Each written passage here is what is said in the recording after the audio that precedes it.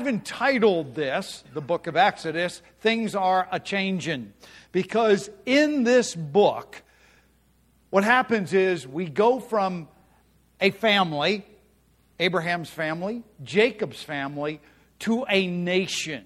God had made that promise to both of them, and during the book of Exodus, He is going to fulfill that promise in spite of the oppression, the hardship, the slavery, and all of the other things that are done against the children of Israel, the Israelites. He's going to do that. The word Exodus, you may already know, it simply means a going out. We use it. The word exit that's a place to go out. By the way, I hope you never have to use those, but they're there just in case you need them. If the place is on fire or whatever, you might want to head that direction. It also comes from the Septuagint, which is the Greek translation of the Old Testament. They did that in Egypt, believe it or not, Alexandria, Egypt. So as we look at the book of Exodus, we start in Egypt, and then we will be leaving Egypt. As we get into it, I just want to give you a little bit of a background so you kind of understand the full context of the book of Exodus. Basically, two portions of it. The first one has to do with the history of bondage and deliverance of Israel from Egypt. It is what we normally think of when we think of the book of Exodus, because the people were enslaved. And the second half, and this is the half where you can get bogged down, but it is a lot of good information that even is helpful for us today. For example, the second part of that, starting approximately at Mount Sinai, when God gave the 10 Commandments and all the other commandments that He gave at that time, it tells us how to worship God. Worshiping God is not some haphazard thing. God said there are only certain ways, and we also know that it's fulfilled in Jesus Christ, that we can come to God. We cannot simply do whatever we want to do and call it worship. There is a pattern to that. God is very clear. We see the tabernacle and all the other things that go with that. We also see that God had a standard. We might call it a constitution or a covenant with His people, which are now a nation, of how to govern and how to be a nation, how to be a country. And the last part is how people can interact with each other in a peaceable way. In other words, how do I get along with my neighbor without irritating them? What do I do if the neighbor's dog keeps biting everybody? Is there a biblical principle that deals with that? Well, it doesn't talk about dogs, but it does talk about oxen. We will see a lot of things that have very practical implications for us even today. Do we live under the law? No. Are the principles of the law many times universal principles? The answer is absolutely yes. And as we look at those two things, the first section, the first 18 chapters, there is redemption of the children, the people of Israel, from bondage and slavery. This book is going to say, no matter what in your life is holding you in bondage, holding you down, holding you in slavery, there is hope. In this case, it was a whole nation of people who were in slavery.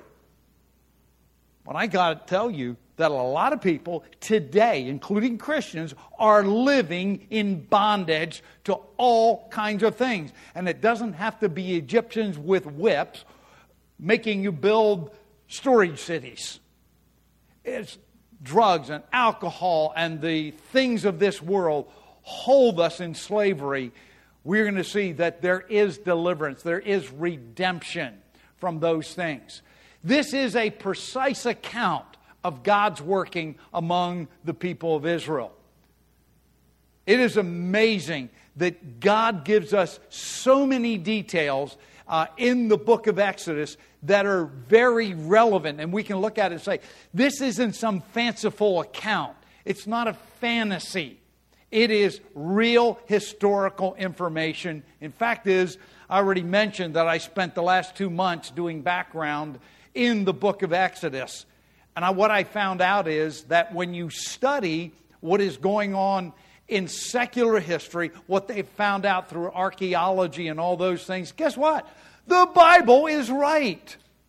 There are people, and I remember this in my lifetime, that Moses could not have written this. I will spend time on this. By the way, the first place the whole concept of writing shows up in the Bible is the book of Exodus, and it has to do with the giving of the Ten Commandments. Moses, could he read and write? People said, Moses couldn't have written this. This has to be some, handed down fairy tale kind of thing. No, Moses could read and write. We'll look at that later. All kinds of things that we look at. Did Egypt exist the way the Bible says it did? The answer is yes. When you look these things up, archaeology, every time they find something, it proves the Bible was right all along, including timetables and all that kind of thing. And so we'll look at those. And once again, we're going to see that God chooses to use people to accomplish what He wants to accomplish. He had in the past used people like Noah to save 8 people. He had used Abraham to begin a family and give promises, unconditional promises to, that actually had to do with people being enslaved in a country that was not their own. And said, I'm going to make you a nation, and you're going to be a blessing to everyone. And now He's going to use another person. That person is Moses. He is going to be the one that is the central figure, the central personality in the book of Exodus. God has always called people. God has always used people. I'm not Moses, and I'm not Abraham, and I'm not Noah. But here's what I do know from the book of Exodus and other places, of course, that God uses people. And He uses people in many different ways, many different circumstances. In this case, it is Moses who He uses to have His will disseminated to the people. We even look at the law and we say the law of Moses. Actually, the New Testament does that also. We also see in the second part that when we talk about going from a family to a nation, we now have Israel being established as a theocratic kingdom. That may be a new word for you, but all it simply means is Moses wasn't king. Moses wasn't judge and jury, even though he did a lot of those things that cover those areas. Theocratic kingdom means God is the king. He is the one that we ultimately answer to. And the book of Exodus makes that clear, especially for the nation of Israel. They wanted a king, and God eventually said, okay, I'll give you a king, and you're going to regret it. And of course, they got Saul, and they absolutely regretted it. It is also the preparation for worship. A lot of times, we have an idea, I'm going to go to church and then I'll worship. There is more than that. It is the whole life, and God makes some very specific things clear in the book of Exodus. That worship, I already mentioned this, is not haphazard, and it's not about my feelings necessarily. Nothing wrong with feelings, because the New Testament goes so far as to say that we don't worship at a specific place, but we worship in spirit and in truth. There also always had to be a spirit. Your personal spirit behind it has to mean something, and it does have emotion with it. But it's also based on truth. Ultimately, the tabernacle and the system of worship that is given to us in the book of Exodus points to the finished work of Jesus Christ. That always will, always has. There is also this system of morals and ethics. How do I treat my neighbor? How do I interact?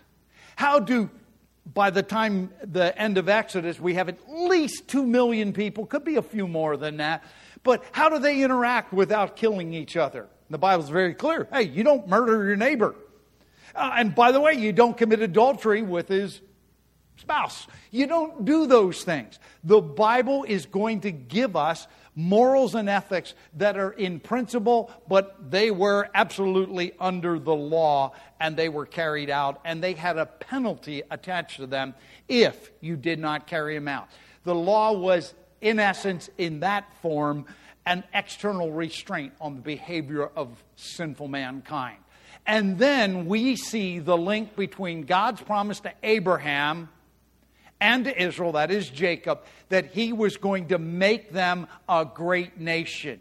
We see that happening not in great circumstances, not in ideal circumstances, but under oppression and slavery. God's will is not hampered by what the world does, by people trying to put you down. In fact, I will suggest to you ahead of time that sometimes in the hardest times in your life, that's when you understand and see God working in ways greater than under normal circumstances. And we can see those things. Now, let's go to the text. We're in Exodus chapter 1, verse 1. And we're going to continue from there. We all have a history. Every one of you. If I ask you who you are, tell me a little bit about you. You know what you would do? I don't know what you would do. But here's what I would do, because I've heard most of your testimonies. I would say, I'm Paul Malfair. I grew up on a farm. I used to work construction. And if you want to know why I act a little bit that way, and I have a hobby that gets grease under my fingernails, you know what? I'm going to tell you things about me from the past. That's going to tell you a few things about who I am today. Because there's no other pastor that's like me. By the way, I didn't say that's a good thing. I just said that's the truth. Nobody else is like me. Guess what? No one else is like you. All of us have a history. And with the nation of Israel, that is true. There were many things that God had promised and many things that had happened before the book of Exodus that made them who they were. For example, back in Genesis chapter 15, verse 6 is one of those verses, if you haven't memorized it, as soon as I quote it, you're going to know it. It just simply says, and Abraham believed God, and it was reckoned to him unto him as righteousness. But it goes on to say, God said to Abraham, know for certain that your descendants will be, notice this is a promise, years and years before it happened, will be strangers in a land that is not theirs. There they will be enslaved and oppressed for 400 years. Then on the fourth generation they shall return here. Abraham was in the promised land, what we call Israel today. He was there and he said, you know what, I can tell you what's going to happen ahead of time, way ahead of time. They're going to be enslaved. He doesn't say Egypt here. He just says in a country that's not theirs. And so they knew ahead of time that some things were going to happen. And those things that shape our lives start long before today or the next thing that happens to us. In fact in Genesis chapter 46, this is Jacob, Israel. If you remember the story from the book of Genesis, there was a famine all over the world. Only in Egypt was there food because God had sent someone, Joseph, ahead of time. And he had the wisdom from God to be able to store food up for 7 years. And there was food there. And his brothers went down. You know all the story. They came back and finally Joseph revealed himself and said, okay, bring my dad down here. It's going to be a long time before there's enough food, so come on down here. And so Jacob was very hesitant because he knew God had promised him the land that we call Israel. He had been promised that. And God has to come to him and say, I am God, the God of your father, and do not be afraid to go down to Egypt. So now we know where the place is. For I will make you a great nation there. Notice. Peter and I started having this discussion. I'm like, okay, when did they really become a nation? Was it after the Ten Commandments and Mount Sinai? And then I found this verse and I'm like, oh yeah. He said, no, while you're there, you will become a great nation. And as I was studying chapter 1, I realized why this was true. In fact, God said to him, at that same time, I will go down there with you. Notice they are not in a foreign land on their own. God is going with them to Egypt, and I will surely bring you up again, and Joseph will close your eyes. Remember, Joseph was his favorite son.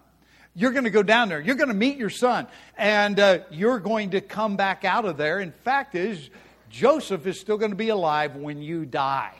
Now, I blew this in the early service. Peter straightened me out. I said a lot of times, and I think of, when we talk about Israel, I don't think Egypt. I don't think Africa. But let's face it.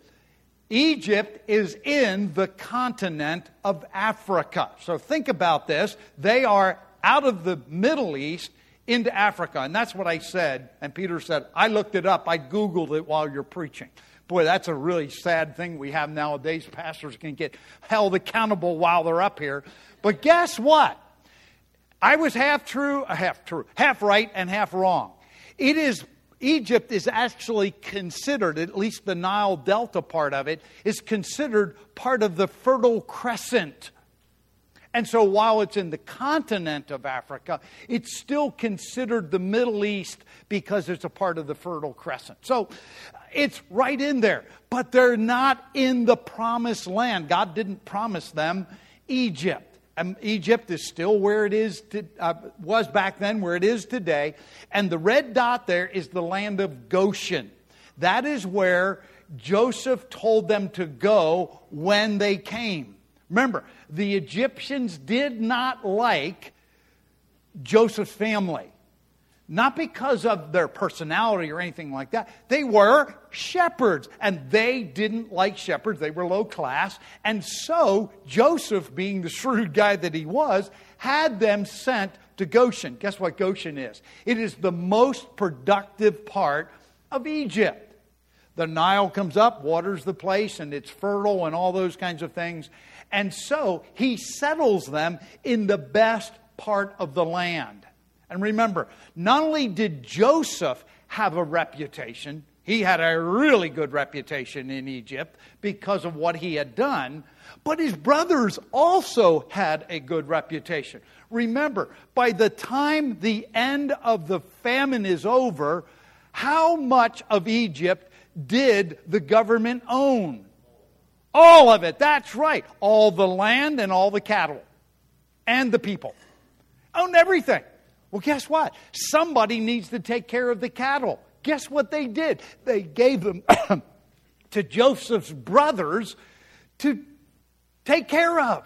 And so all of the riches are entrusted to this tribe, this family, which is now becoming more numerous and becoming stronger. And it's very interesting. So Joseph had a good reputation, but so did his family. They didn't like them as a people because they separated from them, but they did have a good reputation. Now it continues on, and I am not going to read the text. There will be times when I read the text, but I'm only going to put parts of it up here because I want to cover a lot of territory. And so all the people who came from the loins of Jacob were 70 in number, but Joseph was already there. Here's what you're going to find. 3 different places in the Bible, you're going to find 3 different sets of numbers. One place it's going to say 66. Another place it's going to say 70. And another place it's going to say 75. We'll talk about those later. But the point is it wrong? Are there contradictions in the Bible? The answer is no. It all depends how you number them. In the case of 66, Joseph already was there. And that's what it makes clear here. But Joseph was already in Egypt. And that makes the 70, him and his sons. And what happened there? Verse 7, the sons of Israel were, notice these words, do not miss them. The sons of Israel were fruitful, increased greatly, multiplied, became exceedingly mighty, so that the land was filled with them. Here's what happened, is they're not under slavery yet. They've been given the best of the land. They've been given great responsibility. They have a good reputation. And they are like, and this is the only way I can describe it, it's like starting your plants in a greenhouse. There's no war to kill off the men. They're not fighting wars anymore or anything like that. They are just multiplying. Sorry, was it Bugs Bunny that said they're like rabbits, multiplying, not just adding? Well, they were multiplying. And not only in number, but also they were successful. And they were strong. They had resources that they could use, and they used them. It's making Pharaoh nervous. And why is it really making Pharaoh nervous? The next verse. Now a new king arose over Egypt who did not know Joseph. That's where I got my title from. Things are a-changing. Because before that, everything was okay. There was no real problem. Yes, they weren't Egyptians. They were Semites. But there was no real problem. They were separated. No big issue. But now, and I don't know exactly what it means, a new king who didn't know Joseph. Did he just simply not know his name? Or did he not know his reputation? Or was his reputation kind of a lost thing? I don't really know. It doesn't really tell us. All I know is the appreciation for what Joseph had done and Joseph's family is gone at this point. And so things are absolutely a-changing. God's people have always been a target of opposition and oppression. It's always been true. In fact is, at this point, Pharaoh starts making everyday life unbearable and bitter and miserable. You can read it there. Why? Because he put them under hard labor. He thought he could break their spirit. That didn't happen. Remember, God already made a promise. I'm going to make you a great nation down there in Egypt. And if God makes a promise, guess what? He doesn't break it. He fulfills it. That's what he always does. And so what they did is they made them do hard labor, hoping that would kind of break their spirit, wear them down, just cause them to give up and quit. And so they wouldn't be a threat anymore. By the way, the threat was not the Israelites, the family of Jacob, are going to rise up and take over the government. Nope, that was never their threat. What they believed at this point was that if an enemy of Egypt came along, they would side with the enemy of Egypt, and Egypt would be overpowered, and Israel could exit the place. That's exactly what it says, that they're going to leave. They had found a source of labor, and they didn't want to give it up. It was one of their resources that they're now using, and they didn't want to give it up. And so they make them do that. But then they go beyond that. And this is the one where we kind of have the meat of my sermon this morning. And that is, not only was it everyday life, you had to work hard as a slave, oppression, but now he is going to make life unbearable for families. It's not just on the outside. It's not just work. Now he's meddling with the family unit, and he is trying to kill all the baby boys. That gets very personal. When you start doing that, listen, we usually think of guys to be the fighters, but you start messing with children, you don't want to mess with Mama Bear at all. You just don't want to do that. Well, Pharaoh, I don't know, he didn't get the message someplace. But the cities that they were to build, and this I found to be fascinating, this is our introduction to religion in Egypt. In Egypt, they worship many gods. The first one, and by the way, the reason I'm only bringing these two up now, we'll see others later, but these two gods had cities that were built in their honor. They're the storage cities that Israel was forced to build by the Egyptians. And they named them after their gods. Pithom was the number one god. He was not the most important, but he was considered the creator god. He literally, according to their mythology, he created himself out of water. He self-created. And because of him, all the other gods came. He was not the most important, but he was the first. And he's the one that created Egypt to start with, according to them. And if you think this gender and sexual confusion is something new, he was And he was embodiment of and the essence of and the capabilities of both sexes. So he was confused. So you think the stuff that's going on now is new? Not new. And when you look down through, whether it was the Egyptian gods, the Roman gods, the Greek gods, or whatever, or the Babylonian gods, they were all messed up. In this case, the one who created himself is messed up because he's both male and female. I'm not sure all what that means. I don't think they knew that either.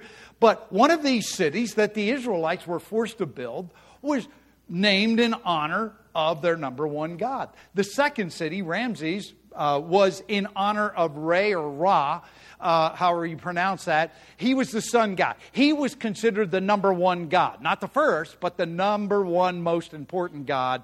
And they believed he was the sun god. They believed that every night another god, the god Nut, goddess Nut, I should say, would swallow him up, and then he would disappear, and the next morning he'd be reborn again. Listen, folks, theology has always had life, death, rebirth. It's always been there. Every false religion. Why? Because they're all an imitation of the real that had been known for hundreds and hundreds of years. It's just a perversion of that. And the Egyptians are no different than that. And can you imagine? This is something that the people that are against God's people always do. They try to change the names. Remember Daniel? We remember Shadrach, Meshach, and Abednego. Guess what? Those are their Babylonian names. They're not their real names. Because God, the people that are the enemies of God will do whatever they can do to change the conversation, to change the names, and make it confusing.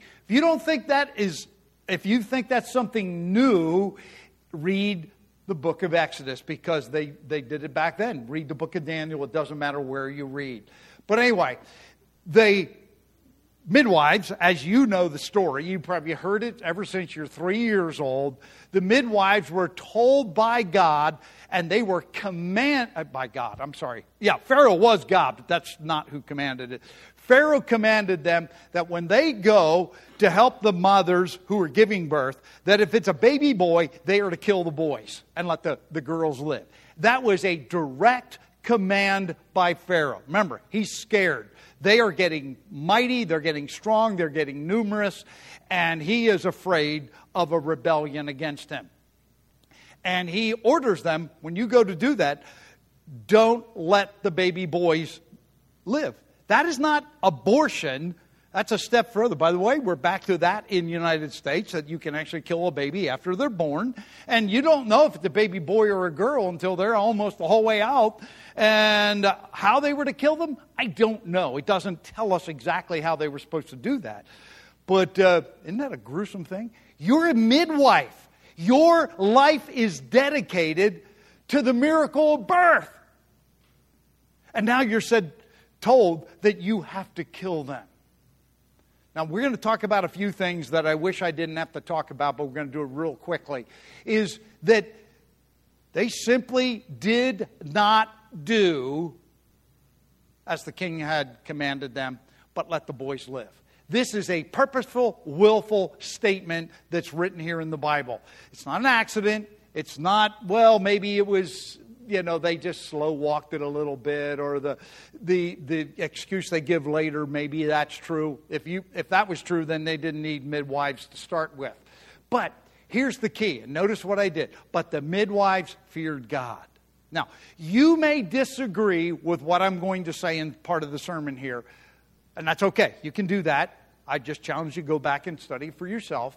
But even if you don't believe that the midwives lied or deceived the king, the Pharaoh, here's what I know.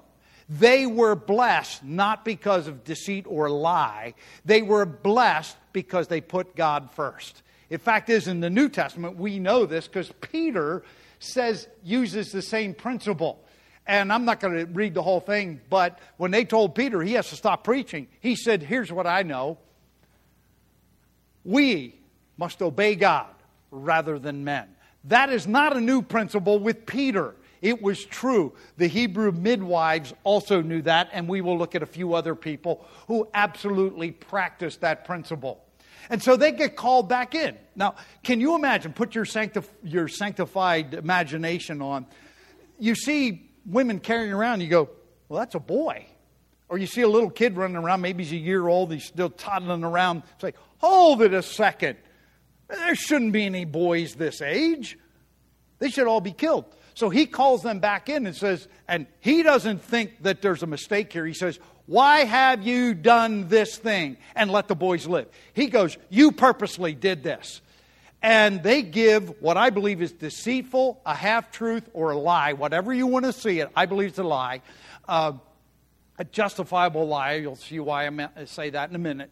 Because the Hebrew women are not as the Egyptian women, for they are vigorous and give birth before the midwife can get to them. So they come back and say, you know what, we couldn't help this. They give birth before we could get there. And I believe there were way more than 2 midwives. There were probably 2 million people, and midwife would be totally worthless if she lived in the southern part of Goshen and the birth was taking place in the northern part or even halfway. The birth would be long gone. If you had midwives, it meant you needed them. They weren't just some superfluous kind of thing. And so they're just saying, well, hey, you know what? The Israeli women don't need us, and they give birth anyway. I don't believe the king believed that for a second. He doesn't punish them because it's kind of hard to punish somebody when you cannot prove it unless he'd been there and seen it actually happen. He was not a first-hand witness, and so he doesn't punish them, but he's not happy about it either. And we just need to remember, they were rewarded because of their faith, because of what they did, not because of what they said. I personally believe, and I cannot prove this from the Bible, so you have to understand what I'm saying next is, the midwives, by the way, their names mean brilliant and glitter. They were people that had a happy job. They helped people give birth, and birth is always a celebration time. And they were told to turn that into a bloody mess. And God blesses them. I believe they may have been barren women who had the privilege of just helping others. And it says in the end that God blessed them and gave them families of their own. Maybe they were not unmarried, but it doesn't, you just can't know exactly. But the point is, God did bless them. You say, you kind of sounded like you justified lying. Well, I'm going to tell you, if you ever, even once in your life, justify lying, that's probably going to be the only time in your life. People go, hold it a second. You teach us, thou shalt not bear false witness. Don't tell a lie. Don't deceive. Don't do any of these things. You're absolutely right. The norm is absolutely that. But there are those things, and I'm going to show you four things here, and I'm going to do it really quickly, that there were lies that were straight out lies that God did not give any reprimand to. I believe this is one of them. But a lie is almost always, and I'm not going to read my definition there, I'll probably bring it back up some other time. But a lie is normally used so you can get away with something, or make an excuse for your own bad behavior, or it's almost always selfish or self-centered. But I don't know what you believe, but I know what the Bible teaches, that self-defense is something that is also biblical. I can show you that from the book of Exodus when we get there. You know what? The law calls that justifiable homicide. I hope no one ever has to defend themselves or someone else to the point they take someone else's life. I hope that's never true. Nobody ever wants that. But if it would happen, it's called justifiable homicide. There are people, somebody years ago said, I was undercover narc for the police. Was I sinning the whole time I was undercover? The answer, I had an answer for them is, no, you were deceiving and lying to people the whole time. But you weren't doing it for yourself. You were doing it so I can walk down the street safely. And those things. What about spies? The whole thing is There are those things, and they are very, very out of the norm, that are different than the rest. That's all I'm going to tell you, and I'll show you why here in a second. The first one is Michal, David's wife. Saul was coming to kill him. I don't have these in order, but Saul was going to come to kill him. She lets him down through a window, and they come to, and he escapes. So he's gone. Remember, she's the one that said that. Saul's messengers show up. She says, hey, he's sick. He's in bed, and she had made the bed look like he was in bed. The point is, end result is, Saul figured it out eventually and said, why have you deceived me? Let my enemy go. She is never disciplined or reprimanded for that. And then there's Jonathan. Remember, they're best buddies. And Jonathan is Saul's son. And he's trying to kill David because Jonathan knows David's going to be the next king. Saul also knows that. Saul was insecure. He wants to get rid of David. And Jonathan's like, no, I understand he's the next king, and I recognize that, and we're buddies. And so what does he do? They're to go to a banquet. David doesn't show up, and he says to Jonathan, hey, where's David? He says, well, he talked to me. It's all good. He went to Bethlehem because they were going to offer family sacrifices and those kinds of things and see his brothers and stuff. The only thing is, we know from the story, David's not even close to Bethlehem. He's not even heading to Bethlehem. He's in the field behind the palace. And after they find out, that Jonathan goes out and through a series of things, warns David, don't come. Get out of here. He had totally, completely lied to his dad. He got found out. Then there's the book of Joshua. This one here even goes a step further because the woman, she was Rahab. She was, some people call her an innkeeper. She might have had an inn, but she also had extra services at her inn. She was a prostitute. And so this woman took in the spies. These are Israeli spies. They come in and they come looking for them. And she says, oh yeah, they came here, but I don't know where they went. Meantime, what had she done? Left them down over the side of the wall. Eventually, she does that. But meanwhile, she had hidden them and upstairs on the top of the roof. And so not only does she lie to them and said, hey, they left and I don't know where they went, but she said, pursue them quickly and you'll overtake them. She not only lied to them and deceived them, but she also sent them on a wild goose chase. And so she went even further yet. The point is, God never says these people were honored because they lied. Could have they told the truth and God protected them? Probably. God can do that. I don't know. It doesn't tell us one way or the other.